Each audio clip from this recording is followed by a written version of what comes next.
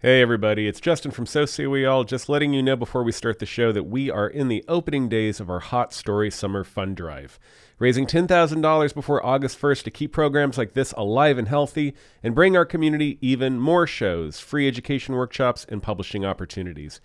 We would be super duper grateful if you could make a one-time donation or even become a supporting member to help us reach our goal. Just go to SoSayWeAllOnline.com/support now, and we will shower you with love, including thanking you by name on this very podcast.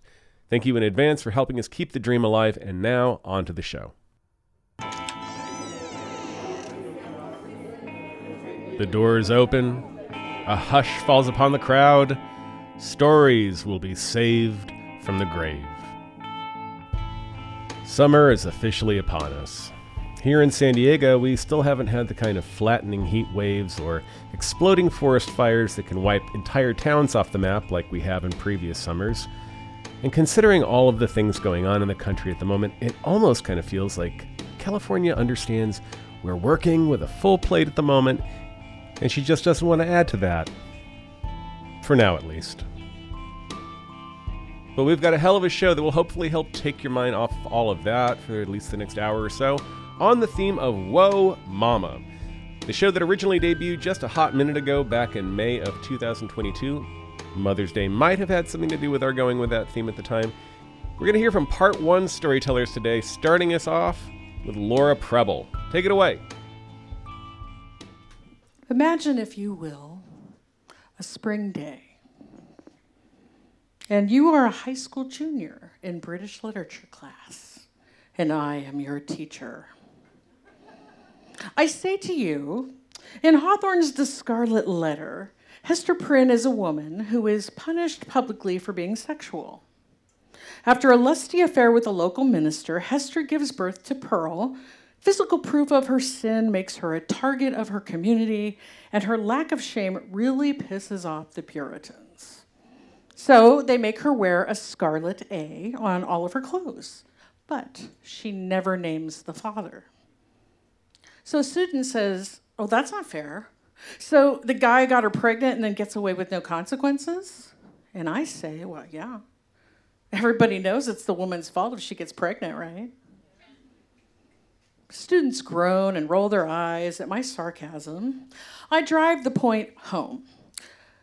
Why do we judge women so harshly for something like having sex with someone, but men who do the same thing are given a pass or even glorified?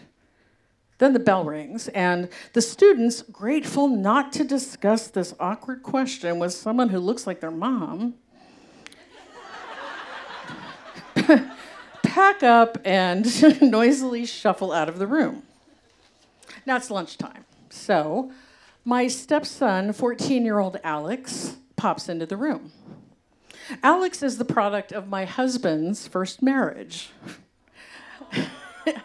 I met this kid when he was 1.5, and I immediately had loved this little person, but had been sensitive to the fact that Alex's mom didn't want him to have another primary maternal figure. Over time, though, it sorted itself out, and Alex called both of us Mom. And that point is actually very important to this story. So, Alex grinned in a suspiciously mischievous way. What's up? I asked. Oh, nothing, Alex answered, still grinning. I mean, I'm not supposed to say anything. I'm not supposed to say anything. Well, I knew that meant that there was a secret or a story that Alex wanted to share but had been told not to. This kid could not keep a secret. I figured it had to do with a surprise being planned for my birthday, or maybe even some kind of an award at school, something fun. So I pressed a little bit. Oh, come on. You know you want to tell me. Okay, Alex said, as if I'd extracted some highly top secret information. My mom is modeling. She's flying to Florida tomorrow for training. Modeling. Alex's mom was a model. Now, she was a couple of years younger than me, so about 31 at that time, and she wasn't exactly bad looking. Her eyes bulged a little bit like a pressurized goldfish. And her constantly bleached hair mostly frizzed into imitation straw. She was no J-Lo or ScarJo. Okay, what kind of modeling is she doing, I asked, in Florida? I see you thought the same, yeah. Yeah. I'm not supposed to tell you, Alex says, teasing, sing-song. Now, this is when the little prickly, ill-at-ease feelings moms get started to nag a little bit behind my eyes, like, nothing good happens in Florida. It's true. This little dance, went on for most of lunch period with no answers, and when the bell rang, Alex just gave me a little wave and swiftly exited, grinning like a lottery winner. Secret kept. So I had to just stew on that for the rest of the afternoon while I taught 3 more English classes about the Scarlet Letter. The most challenging thing was to convince them that Hester's stoic acceptance of the religious judgment was not numbness, but defiance. She would not accept the guilt they wanted her to feel. Much like Alex, Hester would not give up her secret. But finally, the day ended, and Alex bounced back in for the ride home. In the car, my gawky freshman fiddled with the door handle, picked at the upholstery, tapped on the window. Some piece of info was clearly trapped inside this tall body and wanted out. And it was my job to extract it. Okay. I know you want to tell me, I said. Alex stared out the window. Silence. Finally, it's really fine. It's something she's always wanted to do. Promise you won't freak out. When a teenager says that to you, it takes all of your personal control to not freak out. But I knew that I would never get the details if I did freak out, so I maintained my Hester Prynne-like calm. Okay, whatever it is, you can tell me. Alex leaned against the window. The bouncy, excited energy was gone, replaced by something else. Confusion, fear. Shit. His mom had recently had a boob job that gave her double G breasts that jutted out from her crop top like the White Cliffs of Dover. Maybe the upper deck restoration had something to do with all of this. Was she modeling goddess bras, back supports, flotation devices? Alex said, "My mom is doing porn. I'm not supposed to tell you." So many feelings. Was this a joke? Maybe Alex got it wrong? Okay, I said, what does that mean? Seriously, you don't know what porn is? Well, of course I know what it is, but what do you mean when you say your mom is doing porn? Now, Alex was clearly upset. I told her I didn't want to keep it a secret, but she sat Janet and me down and talked all about it to us, so it's perfectly fine. Jana was the stepsister Alex acquired when porn mom got married to Chuck, a used car salesman / rodeo clown who sold her a mauve-colored Aspire. Then the purchase of the car had happened in the 2 weeks that my husband and I had gotten married and been on our honeymoon in Vancouver. Before we'd left, they'd never met. So it was kind of an impulsive decision. For context, when Alex's mom had been married to my husband, she loved jazz, she had a diverse roster of friends, she was politically liberal. And after she met Chuck, she became this all-American, super conservative, country music-loving insurance agent. She sponsored T-ball teams. She placed ads on those paper placemats in home-style restaurants. She sponsored all kinds of community events. When my son came out as gay in the 8th grade, Chuck had offered to buy him a prostitute. Because, how could you know you're gay if you never had sex with a woman? My point is, I did not trust her judgment. My job in that moment was to remain calm and to acquire information. Okay, so what did she tell you? Well, it's perfectly safe because they're tested every week. It's something she's doing for herself. My inner bitch is having a field day. Safe? According to whom? The Ron Jeremy Safe Sex Handbook? The Purina Raw Dog Field Guide to STDs? And who does porn for themselves?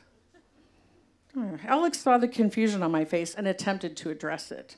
Chuck is perfectly okay with it. I was somehow not at all surprised that Chuck was okay with it. But who cares? This was about my kid.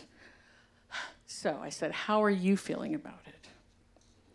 Alex did not look really thrilled. Well, I guess it's okay if that's what she wants to do. I want her to be happy.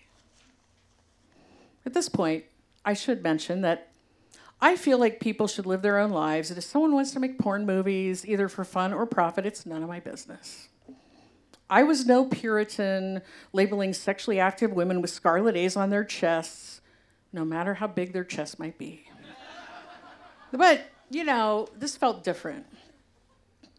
This felt like it could be putting my kid in danger.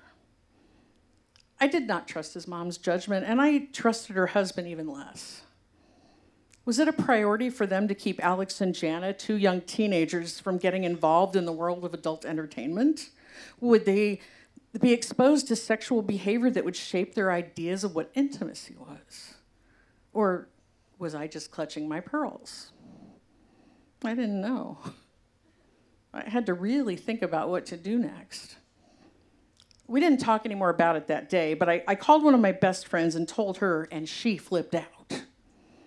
"What are you gonna do?" she yelled over the phone.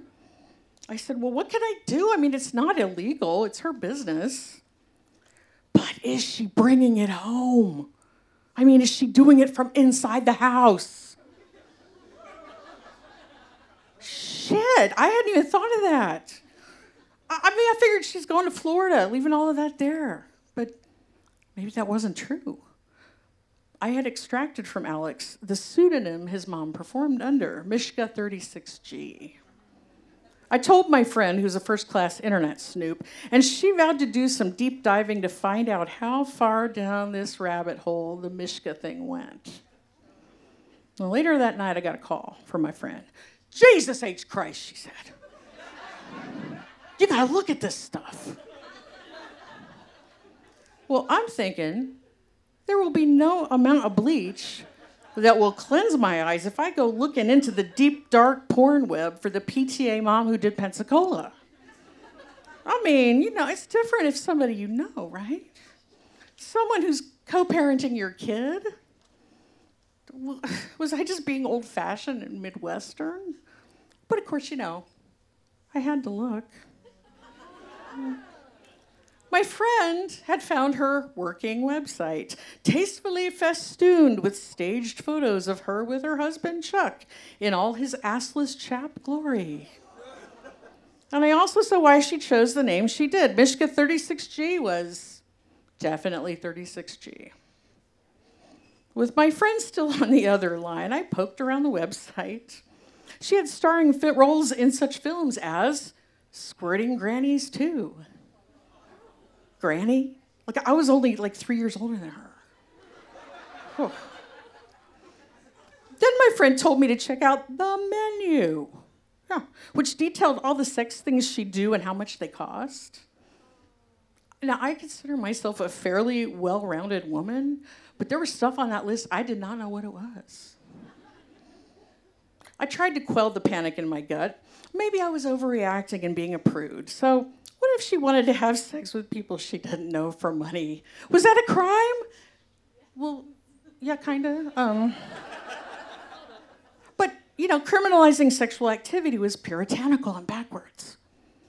Accepting that my son's other mother did porn was modeling sexual freedom for the kids, right? It was showing them that it's okay for a woman to be a sexual being in her own right, unfettered by society. And still, it bothered me. A week later, Alex seemed upset. At break, I sat down with him and I asked why. And he said, well, Mom is bringing people to the house, making movies and stuff. You mean people are coming to your house and making movies in your house? Alex nodded. And inside, my stomach was churning. Alex said, we have to stay in our rooms or they do it when I'm at your house, but it's just creepy.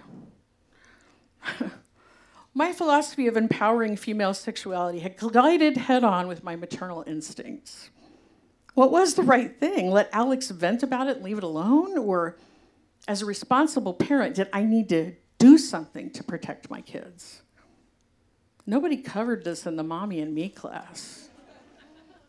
I dithered over this for a week or so, and one day, the issue was decided for me. Random students from other classes started to approach me and say, hey, I heard this weird rumor about you.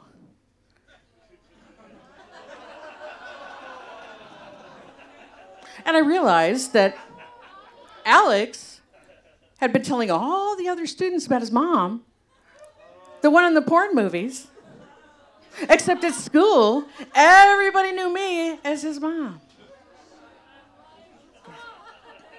Now, this made the situation a little bit more urgent. I immediately went to my principal and I explained that, hey, if you heard this rumor, you could rest assured I was not the porn mom. And after spilling my guts to him, he also notified our on-site sheriff because apparently listing sexual things that you will do for money is considered not so legal. So Mishka and Chuck got a visit from the local authorities telling them to take the menu off the website. And Alex didn't talk to me for a couple of weeks after that, figuring that I was the whistleblower. We, just didn't talk about it after that. Alex pretended it wasn't happening, and we pretended it wasn't happening. Alex's mom even made it into the Boobapedia. Yes, that's a thing. And she had some fans. But her adult movie star phase passed quickly enough due to some less than stellar reviews. So she retired from her celluloid dream job. She divorced Chuck and his rodeo clown-ass chaps. And she started a feral cat rescue called Pussy Galore. The reviews for that are great.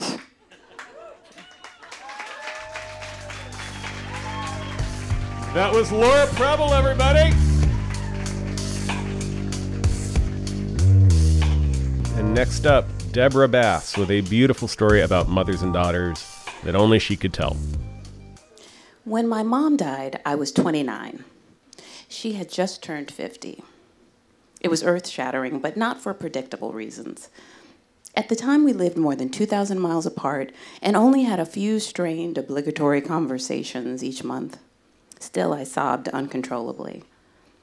It wasn't just the immediate shock of loss and unspoken goodbyes. I missed what would have been. I thought one day, me and my mom would become friends. I looked forward to showing her that I was capable, successful, and well-adjusted. I wanted to make her proud, and I probably wanted to rub her nose in it a little bit. I thought age was the key to unlocking our pent-up, unconditional love for each other that was living behind a wall of passive aggression. I cried because I'd never get to tell her that she was kind of a jerk when I was a kid and laugh with her about it. My mom had a great sense of humor, but we rarely shared laughs together. At family gatherings, she was a boisterous comedian, commanding attention at high volume. I'd see a side of her that I never knew at home. She was gregarious, her voice would go up an octave, and she'd talk with her hands. There was a big smile as she spoke. It was like a magic trick, this transformation.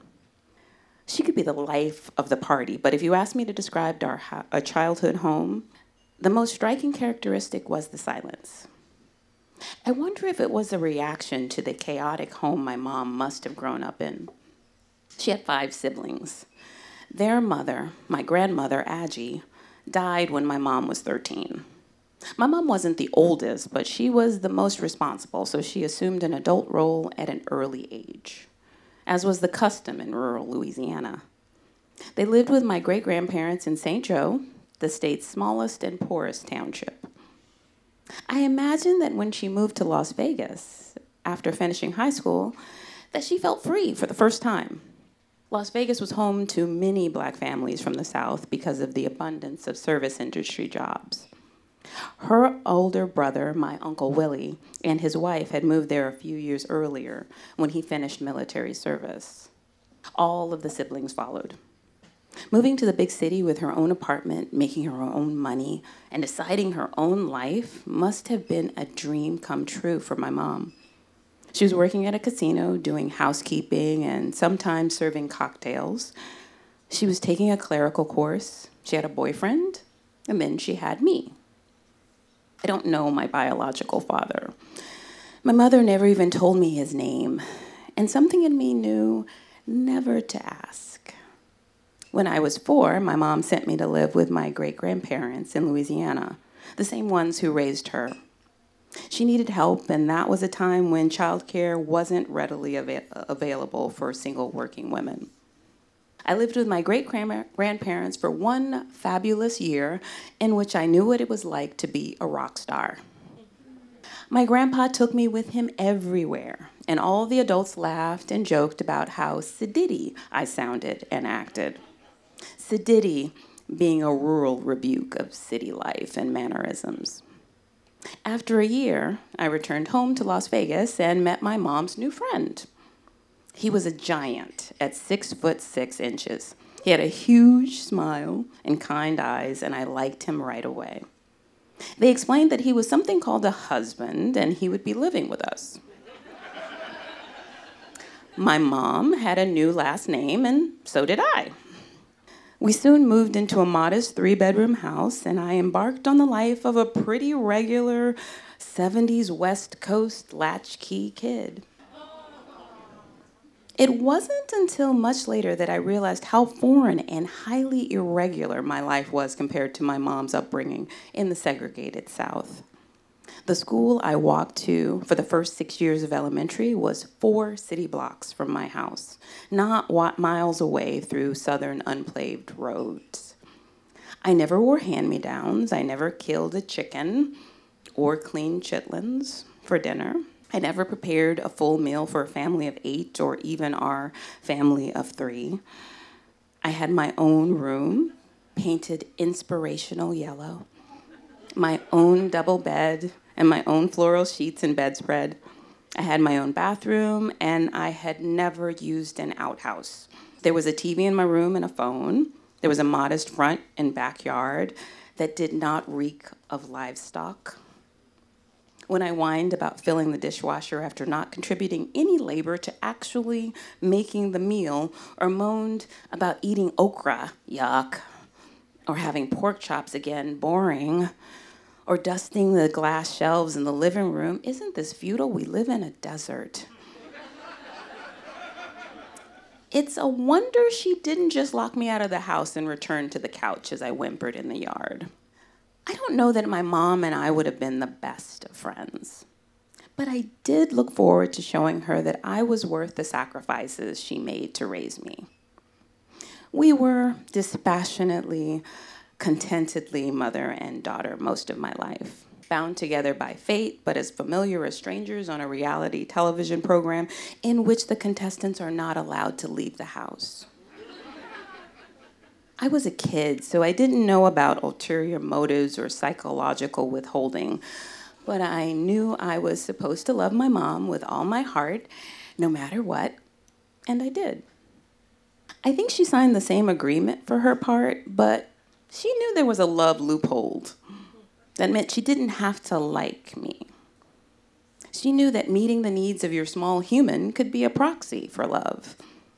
I mean, what is love, anyway? I was surely as curious a being to her as an alien. And based on her upbringing in Louisiana, in a town in which every black family received their last names from wealthy white families who held hostage and abused their ancestors, I was an alien.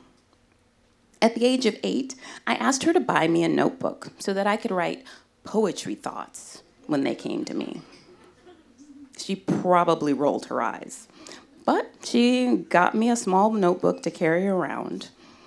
One night, I was dreamier than usual, staring transfixed out the back window of the car as we drove home. My mom pretended not to notice. She could be really stoic. And she was so unenamored by my kookier artistic behavior that she actively refused to comment on it. She got out of the passenger side and left the door open, but I stayed in the back seat, scribbling and erasing. When I finally walked into the kitchen, curiosity got the best of her. What was that about? I was writing a poem, I said en route to grab a snack. What did you write? I imagined my 8-year-old self pausing with a cookie near my open mouth, wrinkling my face in confusion. My mom didn't ask me about what I wrote. She didn't ask me how school was or what I learned today. She didn't want to know about what I was drawing or building. She didn't take an interest in kid stuff. She wasn't good at faking it. So when she asked about my poem, I hesitated, but decided, okay, I'll play along. This is the only poem I remember from that period in my life, and I'm sure it's because of this moment. Though the moon is high and I am low, it seems to follow wherever I go. As I finished, there was the faintest reaction, a flicker of emotions so quick I couldn't decipher them. Then she covered all traces with her practiced, disinterested mom mask. That it? She asked. I don't know yet. It was another question I wasn't unprepared for. Then she just walked away. That was Mom. Never mommy or mama. Mom. My earliest memories are of her talking to me as simply and matter-of-factly as I'm talking to you right now. My mom didn't believe in baby talk. There was no babas or binkies, no going wee-wee or sleepy time. As a result, I grew up speaking in complete sentences, and my phone voice was always confused for hers, even by my aunts and uncles. Yes, I talked exactly like this as a 10-year-old. When unfamiliar adults would lean down to converse with me, mimicking childlike voices, it always creeped me out. What do you want to be when you grow up and become a big girl? I plan to become a psychiatrist and help people. I meant it. I came to that career decision when I was 5 years old, and I didn't change my mind until college. I think I wanted to know what made people tick. People like my mom. I never saw my mom cry, and I can count the number of times that she said she loved me out loud on one hand. I remember them because they were so jarring. Like when a random stranger who looks like they might punch you walks up and says, "Your brown eyes are pretty," or "You look like a movie star." My mom did her motherly duty, but she didn't really seem to enjoy it most of the times. She wasn't overly strict or overly stern or overly anything. She was indifferent, mostly. I had breakfast, lunch, and dinner, usually home-cooked and delicious, but often spent evenings in separate rooms watching different televisions. She was smart and beautiful and had big dreams, I think. She never told me about them, but I saw the longing for them in her eyes, and I imagined that was the reason. I was a pretty quiet kid who was perfectly happy dreaming up stories and talking quietly to imaginary friends. I've always been happier with pen and paper than with company. Our quiet house was a haven to me. She must have wondered intensely about what in the world was going on in that brain of mine. Honestly, I didn't think she cared until the day she read my journals. I knew because she decided to ask me about a few passages she disliked. I never suspected that was something another person would do, trespass on your private thoughts. I didn't know shame and fury until that moment.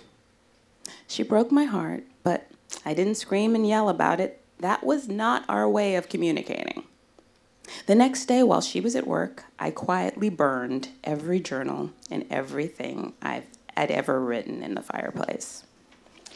Never been able to pick up the habit of writing in a journal again. Years later, when I was in high school, my mom asked if I would call us friends. She wanted to know if I'd feel comfortable confiding in her if I had a problem. I'm sure she did not remember the journal incident. The question was out of the blue, but it must have been on her mind for a while. I took too long to answer. Sure. Yeah, of course. But we both knew that meant no. Neither of us knew how to fix it, and I assumed that time was the answer. Fate, however, did not communicate. I turned 50 last year, the same age my mom will forever be. It felt eerie and sad and heavy with expectation. Even though our lives were so divergent, outliving my mother holds an odd significance I haven't yet reconciled. When she died, I helped my dad go through her belongings. We found a time capsule of items I didn't anticipate. She never praised me on my grades or test scores. She often said I was book smart, but common sense dumb. So I hadn't expected the folder holding every report card and teacher's note I'd ever had from school, including my Bachelor of Rhymes kindergarten diploma.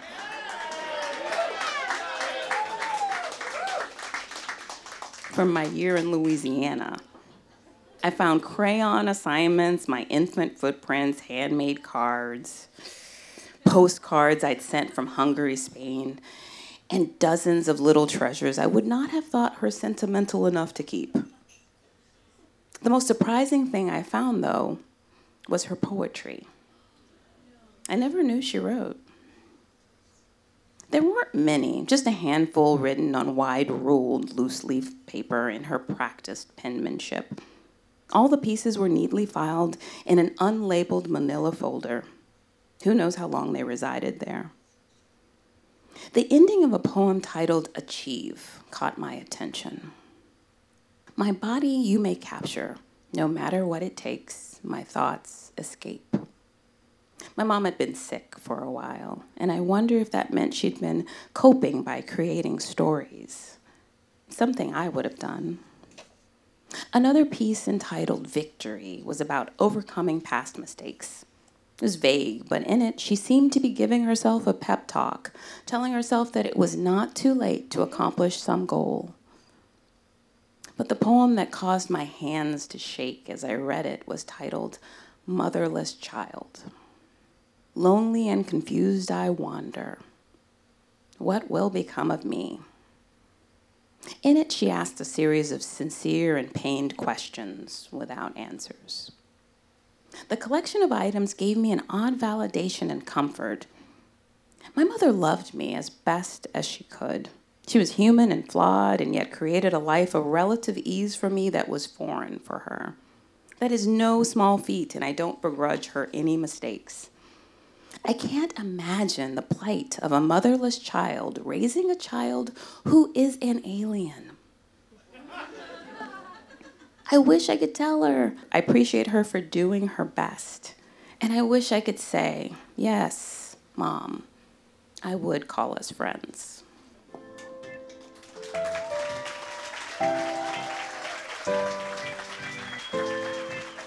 The indelible Deborah Bass, everyone. Next up, TJ Talley with a story about race, family, and a revolution that maybe came a little too prematurely. Here's TJ. When I was 23, my mother told me I was terrified about becoming a mother.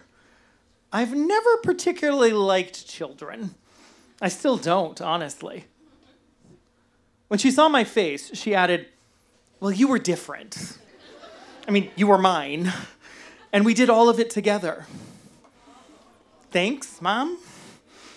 But this is the kind of honesty that comes with being the child of Diana Talley, who never made me feel unwanted, and instead she showed me what it was to be loved fiercely, even if I had the temerity to be a child.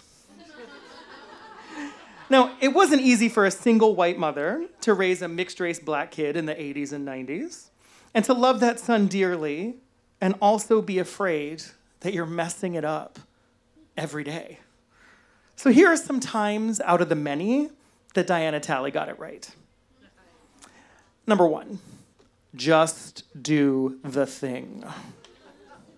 So in June of 2009, 1 year into my PhD program, I was due to leave for South Africa, and I was scared shitless. I was going to spend the summer in a rural village as a full immersion experience for Zulu language students. 4 days before my flight, I rushed into the hallway where Diana Talley was calmly folding a pile of laundry. I can't do it, Mom.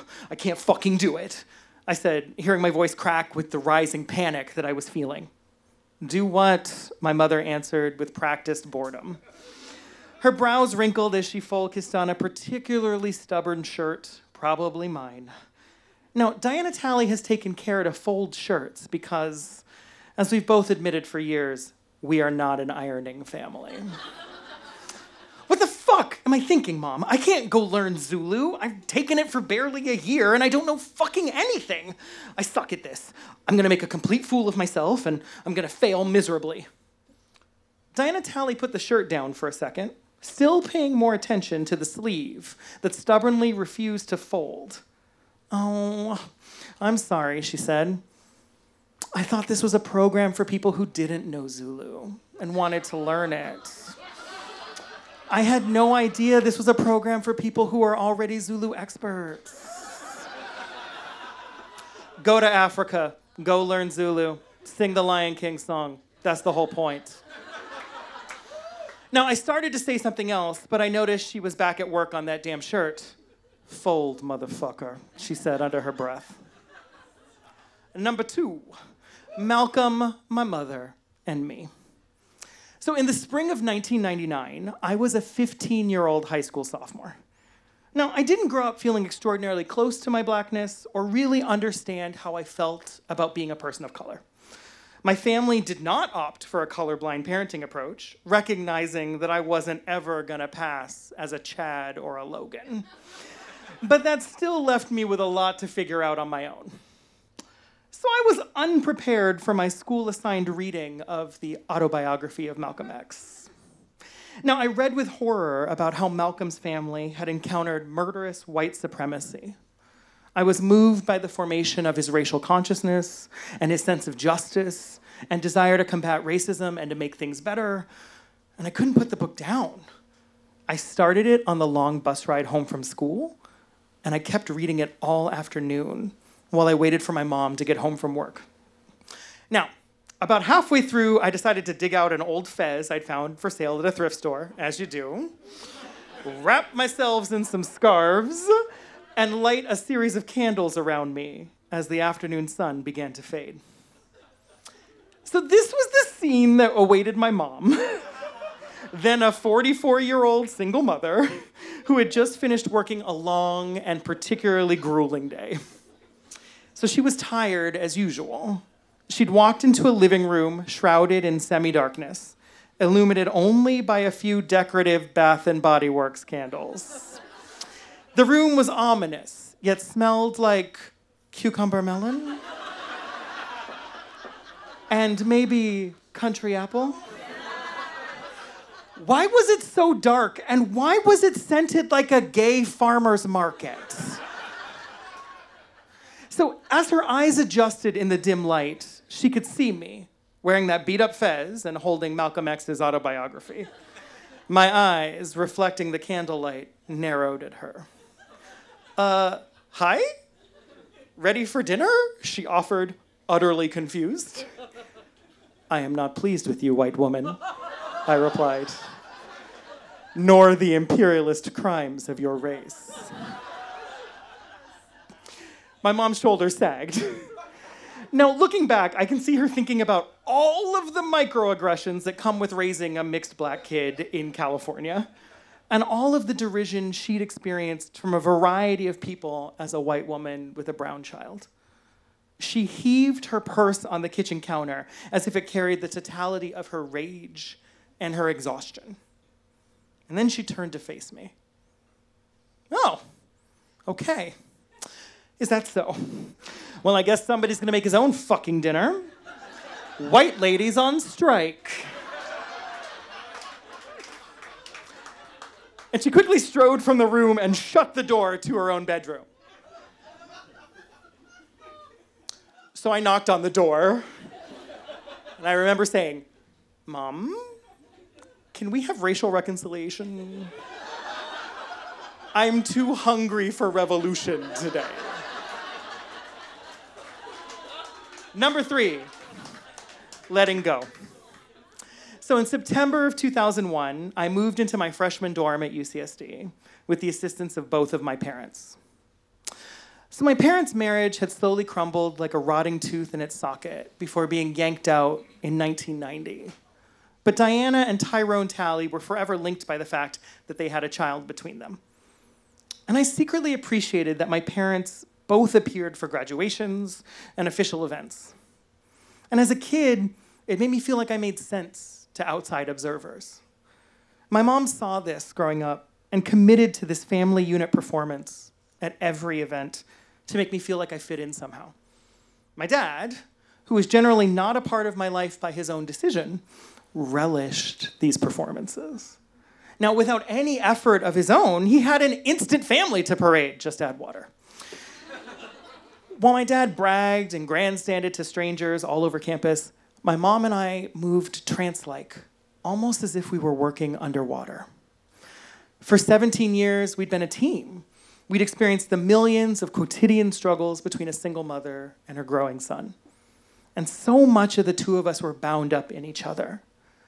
We were like two trees that had grown entangled, the combined architecture of our branches lending support and structure. And now one of those trees was pulling up roots and moving away. I dropped and I shattered a coffee mug. My mom accidentally ripped a big gash in a poster. And my dad laughed really loudly, demonstrating his paternal mastery of precisely nothing, while we looked at each other and we tried not to cry. This was growing up, right? This was the next step. Finally, we were done. So my dad had charmed plenty of other people's parents, and I saw him get the phone number of a woman moving her daughter into the dorm next door. And he winked at me as he slid the card into the pocket. My mom and I hugged, desperate to hold on to the other without drowning in the rising tide of our feelings. Hey, call me when you get home, I said, with a smile that didn't reach my eyes. 2 hours later, I was sitting on my bed, exchanging that awkward small talk with your roommate, when my blue Nokia cell phone rang. Right on time. Hey, Mom, you okay? Hey. Hey. Hey. I love you. I love you too? Your dad. He saw I was a mess, and he took me out for drinks when we got back home. He is an asshole, but he does know that I love White Zinfandel. Thanks for all of this, Mom. Hey. It's gonna be so good. You are so good. Don't be sad, okay? You're gonna be amazing. I love you. Number 4, I didn't do it for him. So in 2011, my father's father died. Gentry Howard Talley was born in Texas at the height of Jim Crow segregation.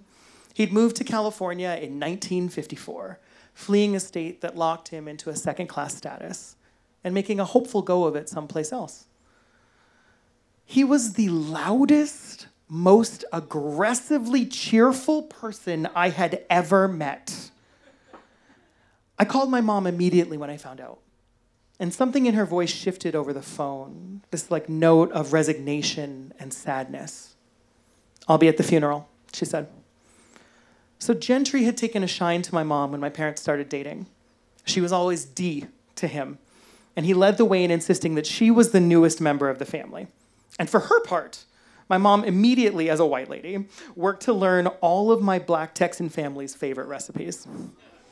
That Gentry Talley specifically asked for her peach cobbler every Thanksgiving for the next 20 years after my parents' divorce is real proof that she made it. Yeah. I saw my father for the first time in 3 years at the funeral. He'd shrunken from this sort of bluff, muscular man that I remembered. And instead, a gaunt man stood before me in a too large suit, jaundiced eyes uncertain behind a plastered-on smile. "Long time no see, son." "Yeah. Your mom's here, too." She said he was still family to her. He winced at the implication and then said, "Yeah, that was always good of her." As they lowered my grandfather into the earth, I turned and looked at my mom, with tears in her eyes, smiling softly at some memory I couldn't know. And then, to my horror, I watched my father stride up to my mom, weeping, and throw his arms around her, sobbing. And my mom froze. Her arms stood out rigidly, and all I could hear was my dad's loud sobs. And then she held him like you would a sobbing infant. "Shh, Tyrone, shh." And he eventually composed himself and wandered away. And I immediately hurried over. "It was the right thing to do," she said, looking straight ahead. "I didn't do it for him. I did it for Gentry." I will never forget that hug and that offering of love to someone who so little deserved it and yet so desperately needed it. Number 5, fuckery. On a chilly spring day in 2016, Diana Talley and I walked past row after row of Confederate monuments in Richmond, Virginia's Hollywood Cemetery. "Ooh, there's another one." She pointed to a massive monument commemorating Jefferson Davis, the former president of the Confederacy. "Go do that one." So I handed her my phone, and she quickly shot a snap of me staring steely-eyed at the camera, both middle fingers in the air. "Nice." I laughed as I rushed over to look, and we kept walking step in step. I thought of how this moment combines so many things I love about my mom. Absurd, whimsical, compassionate, angry, serious, and very flippant. Diana Talley has taught me how to combine my love of justice and truth with good cheer and the occasional ability to laugh at myself. I'm not always good at it. I'm in process. A prime example, celebrating my 32nd birthday by traipsing through a Confederate shrine and flipping off figures of white supremacy and black enslavement.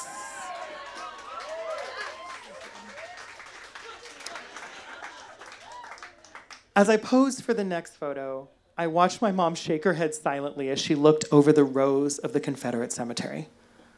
It's just so much violence, so much fuckery, I offered, finishing her sentence. "Yeah, fuckery, that's it." "How are you going to pose next?" she asked, standing in front of yet another terrible Confederate. "I honestly have no idea," I said, suddenly tongue-tied. "Well," she offered, "try something new. Sometimes, TJ, you just have to do things, even if it seems like it's too big of a job." That was the Dr. TJ Talley, everybody.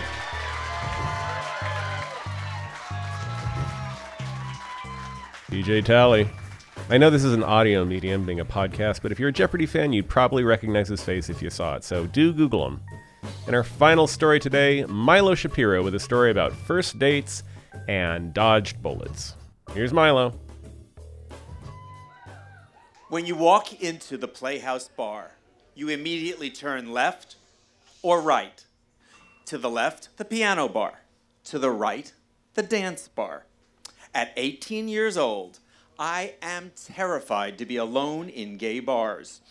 Dance bars especially, so I tend to hang by the piano bar, where it might be easier for someone to talk to me. A few do, but most of the piano guys are like 3 times my age. Don't get me wrong, I'm into older guys, but that means like 28.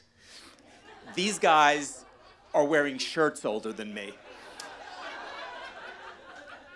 Hey, you gonna hold that glass of ice all night, or can I buy you a drink? I turn to see which one of the old timers is offering me a refreshment, and I see him.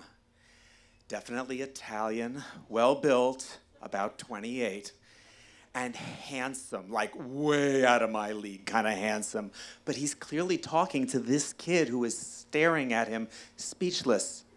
A drink, he repeats. What was in your glass? Oh, a screwdriver. John Abellino flashes the kind of perfect smile that unfairly men that good-looking are usually also blessed with. Because life just isn't fair. If it was, he should have a 4-inch dick to offset those looks, but you know he's gonna be packing 9. In my league or not, I am instantly hooked. Beyond gazing into those deep green eyes, I find that I like his easy manner right away. He's friendly, funny, bright. We laugh a bunch and time flies by. Too fast. You bored? He's caught me looking at my watch. I explained that the last bus back to the dorms is at 2 a.m. and it's past 1:30. Oh, well, I'll give you a lift back to the dorms after breakfast tomorrow.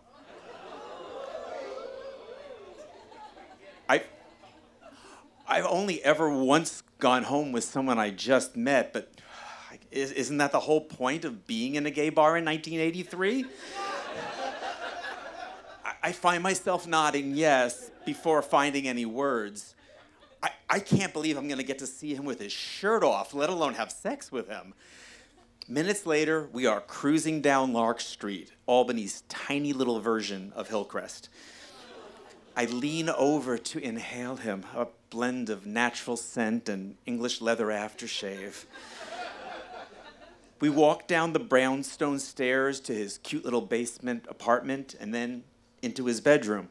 I find it a little odd that one has to go through the bedroom we're in to get to the rest of the apartment, but then he kisses me and any thoughts of architectural design go right out of my mind. We roll about on the bed, kissing as he pulls off of my clothes with an eagerness I had not expected.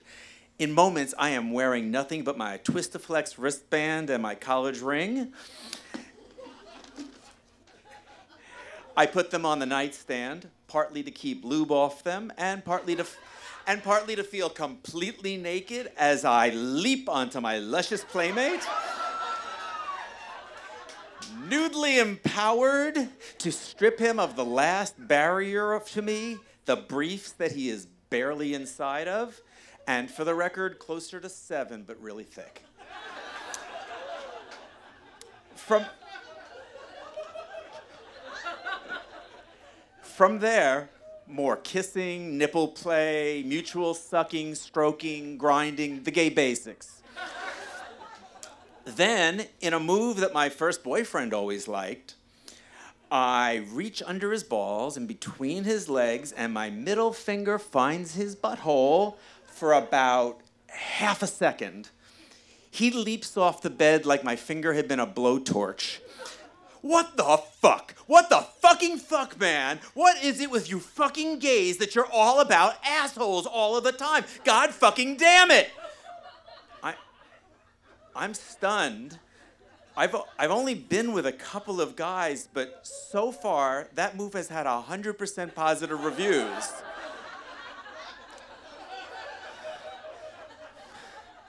But But this beautiful, buck-naked man clearly does not like being touched there. I'm confused and embarrassed, trying to apologize as his anti-butt tirade continues, while he's tearing furiously through his dresser, looking for whatever one suddenly seeks in response to having their anus unwantedly touched. He finds it and splays it out on the bed between us. It's an issue of Hustler magazine. Hustler, the absolute antithesis of hot gay male sex. He starts thumbing through it intensely, caressing the pages as if they were the women themselves. He starts ranting about how hot they are, asking me which ones I find hot. I gesture at a brunette on one of the pages. She's pretty. I'm technically still calling myself bisexual at this point, so it's not a stretch to see that she's attractive. I make an effort to join him in his desperate plunge for lust for the female body, which probably would have been easier for me if this actual smoking hot, naked, well-hung man weren't 4 inches away from me.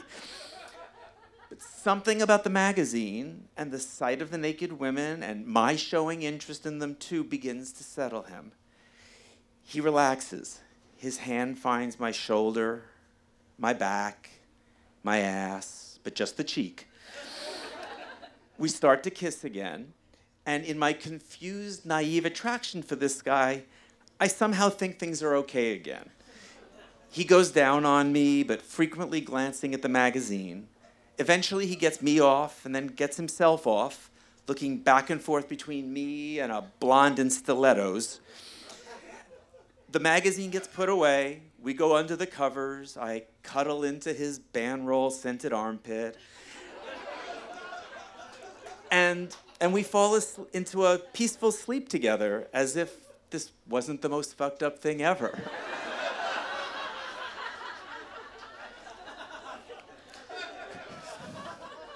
Somewhere around 4 a.m., I'm awakened by an argument about 10 feet away in the living room. I place John's voice in the commotion. It's muffly, but I can tell that the other guy is really upset that I'm in the bed. Then, in the pitch blackness, that other man comes through the bedroom I'm in, delays there momentarily, and then goes out that second door down the hallway where he slams what I presume is the door to another bedroom.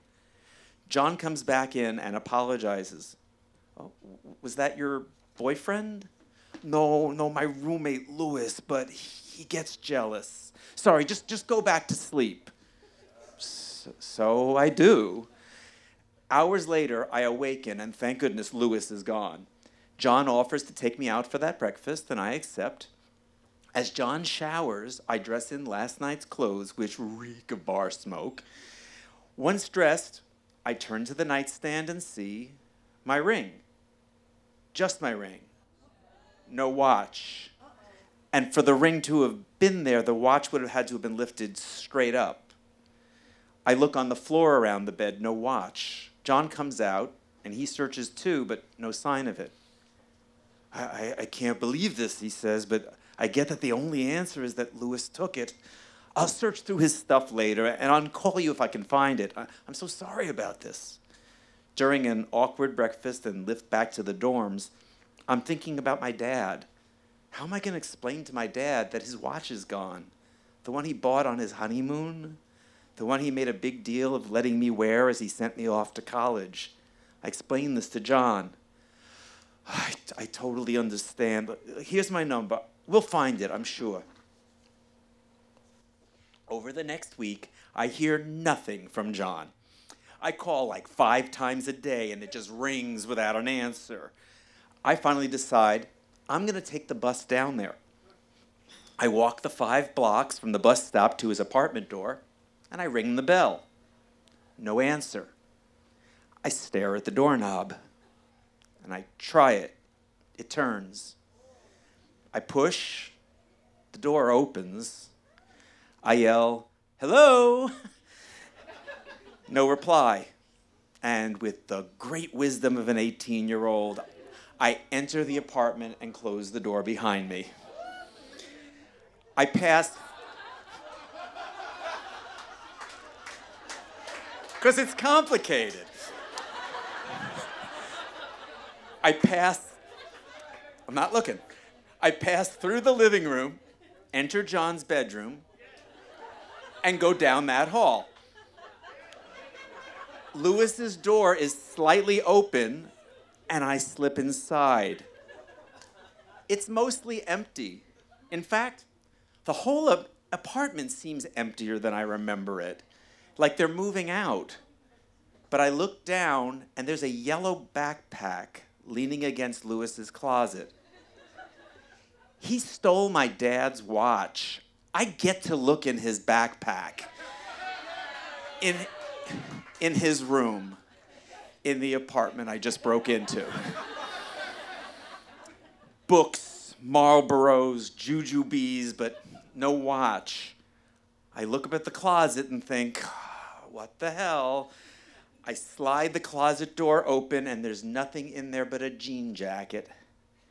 I reach into the jacket pocket, and hear the front door slam. There's only one place I can go. I take a breath and step into the closet and slide the door shut behind me from the inside. There's basically no light. I can hear myself sweating. My heart is beating so loudly that I'm afraid it'll give me away. But over that pounding, I do hear someone moving around. Minutes pass as I fear that whoever it is will come in and suddenly want that jacket. If it's Lewis, he wouldn't recognize me, but if it's John, even if somehow I get past him, he knows my name, my phone number, and which dorm I'm in. I'm just gonna have to use the element of surprise. An insane sweep through the whole apartment with my head down. Whoever it is will be so stunned that I can get to the front door and keep running if it's unlocked. I really, really hate this plan. But I've just committed breaking and entering, so good plans are a luxury. Then I hear an odd squeak and another sound, running water. Whoever it is turned on the shower. Give him a minute. 1, 2, 3. This is not happening. 20, 21, 22. I really don't want to get arrested. 34, 35, 36. I never even got detention in high school. 46, 47, 48. I cannot believe I am literally back in the closet. 58, 59, 60. I gingerly slide the door open just a little and then dash down the hall as fast as I can, finding no one, praise God, in the living room, as I throw open the mercifully unlocked front door, leap up the basement steps, and run all the way up Lark Street, never looking back.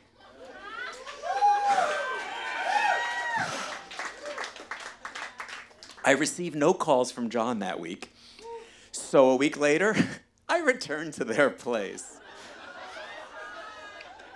No answer to the bell. The door is locked this time. A man comes down from the upstairs brownstone. You looking for the guys who lived in there? Oh, yes, one of them is a friend of mine. He informs me that there had been about 8 guys living in there in shifts. They never paid him again after the deposit, and it took months to evict the whole lot of them. Suddenly I got that John was as likely the thief as Lewis, and I catch the irony of the name Hustler. A month later, I'm out at the Playhouse Bar and I see John. It's a weird moment when you run into the semi-homeless stud who sucked your dick, stole your watch, and then treated you to pancakes. I asked him about the watch because how could I not? And he said, oh, yeah, I looked through his stuff and I didn't find it. Sorry about that. Another awkward pause, and then he went off to the dance side. About 8 months later, I shared the tale with a couple at the piano. Oh, we know who you mean. The hottie with the Italian horn necklace. We don't see many of like him on the piano side. You know you got off lucky, right? Lucky? He stole my watch. How did I get off lucky? Honey, he's in jail now for attempted manslaughter. What? Yeah, John, or whatever he called himself to you that night, he hooked up with some guy, robbed him, and locked the poor fella in the trunk of his own car. No water and the heat at that time. It was days before someone finally heard him. That flipped a switch in me. It made me realize that I had no idea who anyone in a bar was or what their motivation could be. Yeah.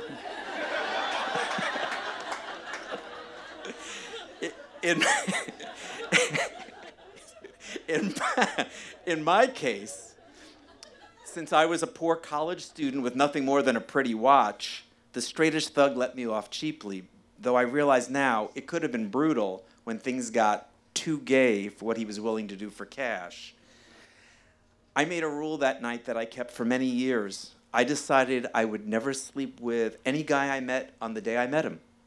If he didn't like me enough to call or to take my call to see him again, then maybe it was better that I didn't get laid that night. Now, compared to most 18-year-olds going to bars in New York, then that made me practically a nun. But it was 1983, and since safe sex wasn't really a thing in Albany until around mid-85, that choice might have saved my life. To this day, I'm not always the most trusting person, and John probably lurks in the back of my subconscious, chanting the mantra, people aren't always all what they seem, because some really aren't. As for John himself, if he's alive, and he really might be, he'd only be about 66 now, I hope he is out there somewhere living safely and comfortably in an orange jumpsuit, fooling no one, and protecting his precious asshole. Milo Shapiro, everybody!